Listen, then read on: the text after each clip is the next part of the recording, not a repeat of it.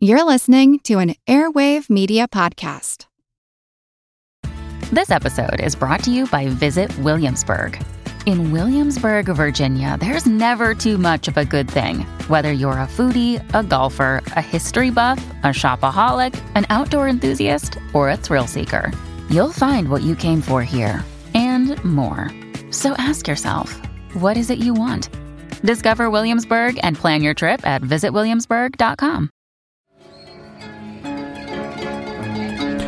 Volunteer tourism encourages an exchange of ideas and experience between people of different cultural backgrounds. A Mexican voluntourism project is serving as a successful model that benefits both sides. I'm Jim Metzner, and this is The Pulse of the Planet. Nancy McGehee has participated in a number of volunteer tourism projects around the world. Her experience with Tijuana's Promotoras was particularly inspiring. Working with the Promotoras, I learned about a system that they use where they work together, training each other within the community about childhood nutrition.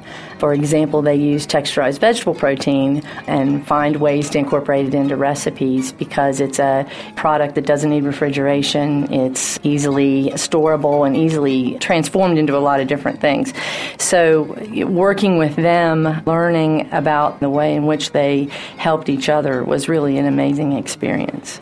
Members of the community, overwhelmingly women, get training so that they in turn can go into the community and train other women. And so it's very community oriented, it's very equitable. There's not someone coming in and saying, I know everything. It's a great opportunity to participate at a level where I think it's appropriate, because one of the things that concerns me with volunteer tourism is that we have people who have the best interests at heart and they want to do well, but they kind of come in with this naive idea that they're going to change the community overnight with their wisdom and knowledge, and that's not the way it works. And so I think that's one of the reasons why I like that program so well.